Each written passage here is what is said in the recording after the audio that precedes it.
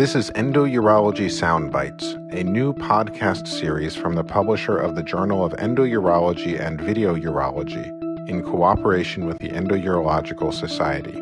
This series is brought to you by Richard Wolf, a global leader in endoscopy since 1906. Richard Wolf delivers solutions that are improving patient outcomes and shaping the future of minimally invasive surgery. For more information, please visit richardwolfusa.com. Hello, this is Brian Metlaga, the Associate Director of Education for the Endourological Society, and I would like to invite you to join us for this installment of our podcast series, Endourology Soundbites, sponsored by Richard Wolf.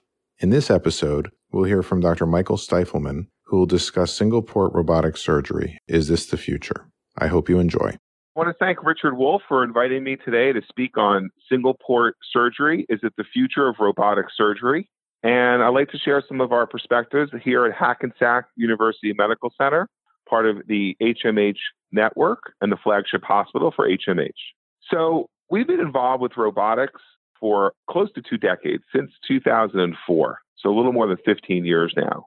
And it's incredible to see the transformation of the systems and the technology over time. And we've gotten to a point where we have really honed our skill set, honed the technology to perform multi-port surgery. And as many of you know, that means that each instrument that's hooked up to robotic arms goes into a separate trocar requiring a separate incision. And with this technology, we have taken some of the most complex and difficult surgeries that we do in urology, including complex partial nephrectomy, cystectomy, prostatectomy, and others, and basically taken them from a large open incision, or sometimes multiple incisions, to just 4 or 5 quarter-inch incisions. We're able to do that procedure with, I would argue, better dexterity, better visualization, and certainly it's been documented in literature, better outcomes.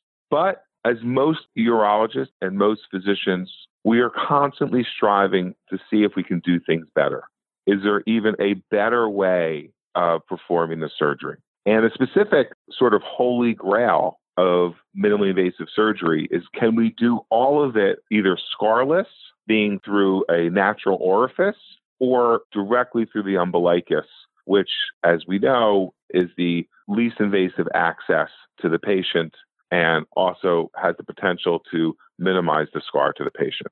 And that's always been sort of our holy grail of minimally invasive surgery. So we tried this using standard laparoscopic procedures. We've tried this using the older multi-port technology, and we've had a lot of difficulty achieving those results.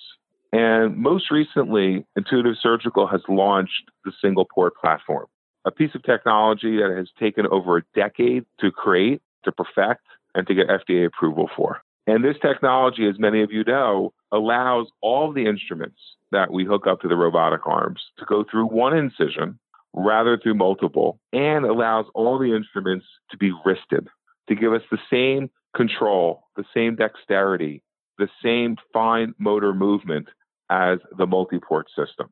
And at Hackensack University Medical Center, we are very excited about this opportunity. We purchased one of the first of 10 robots built by Intuitive Surgical, and we began our single-port program here in early 2019. And we identified 4 surgeons who have high-volume experience with multi-port surgery. Most recently, we found and identified 2 ENT surgeons, and we built a comprehensive single-port urologic ENT program. And over the last 10 months, we have performed over 160 robotic single-port surgeries. And we've learned a tremendous amount over this time. We started off our program by trying to identify patients where we would be able to do more simple operations, such as a prostatectomy in a thin patient with a small prostate, or a pyeloplasty in a young patient, or even a small tumor that's exophytically located on the kidney. And we've gradually increased our complexity to include now cystectomies. We are changing the way we do prostate surgery, where it's now retroperitoneal or extraperitoneal approach.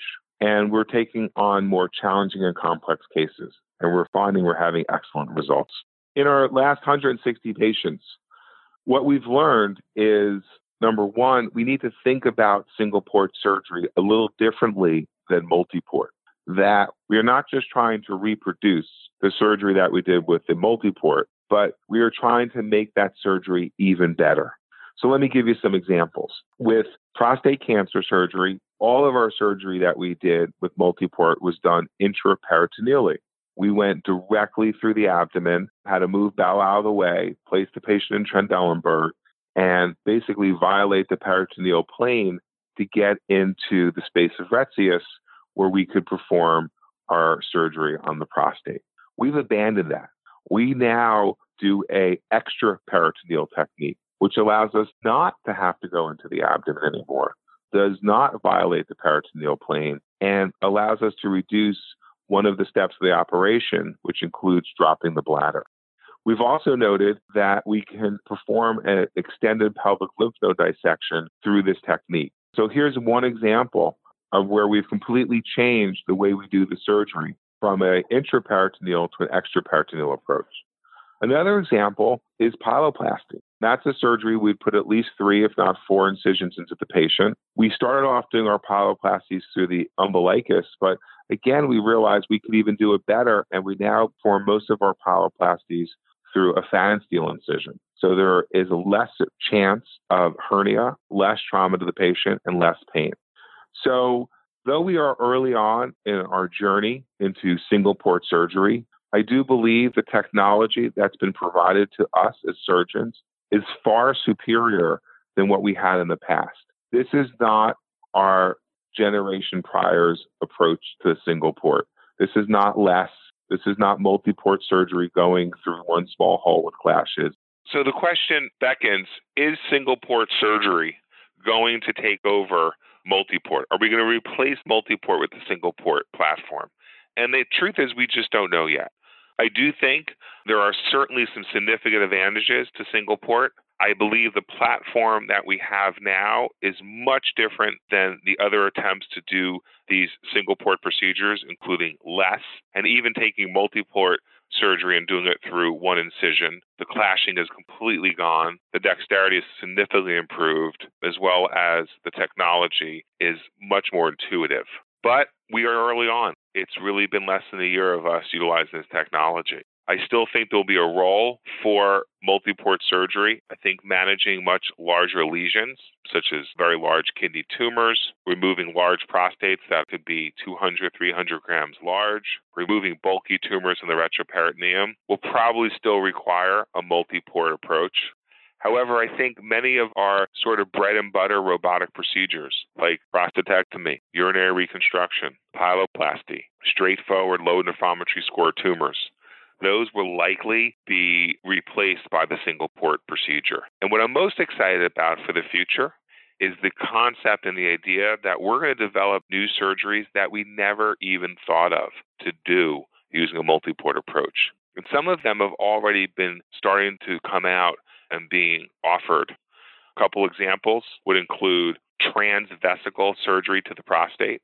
Dr. Kayuk and his group at Cleveland Clinic, as well as using a transperineal approach to the prostate. Things that we never even considered trying to do with a multi-port are now able to be done safely and reproducibly with a single port. So as I end this podcast, I'll leave you with my final thoughts. I do believe we have found the technology and the tool to perform single port surgery effectively, reproducibly, and safely. I believe single port surgery will likely replace many bread and butter procedures in urology. However, the benefits are not yet proven, so I sort of hedge my enthusiasm for that. But most importantly, I believe that single port surgery is going to allow us to identify surgeries that we just never thought of trying or doing through either a multi-port approach or even through an open approach. And for this, I am most excited. So I do think that single port is here to stay. It will play a large role in the urologist armamentarium. I want to thank you for allowing me to express my thoughts and our views and those of my colleagues here at Hackensack University Medical Center.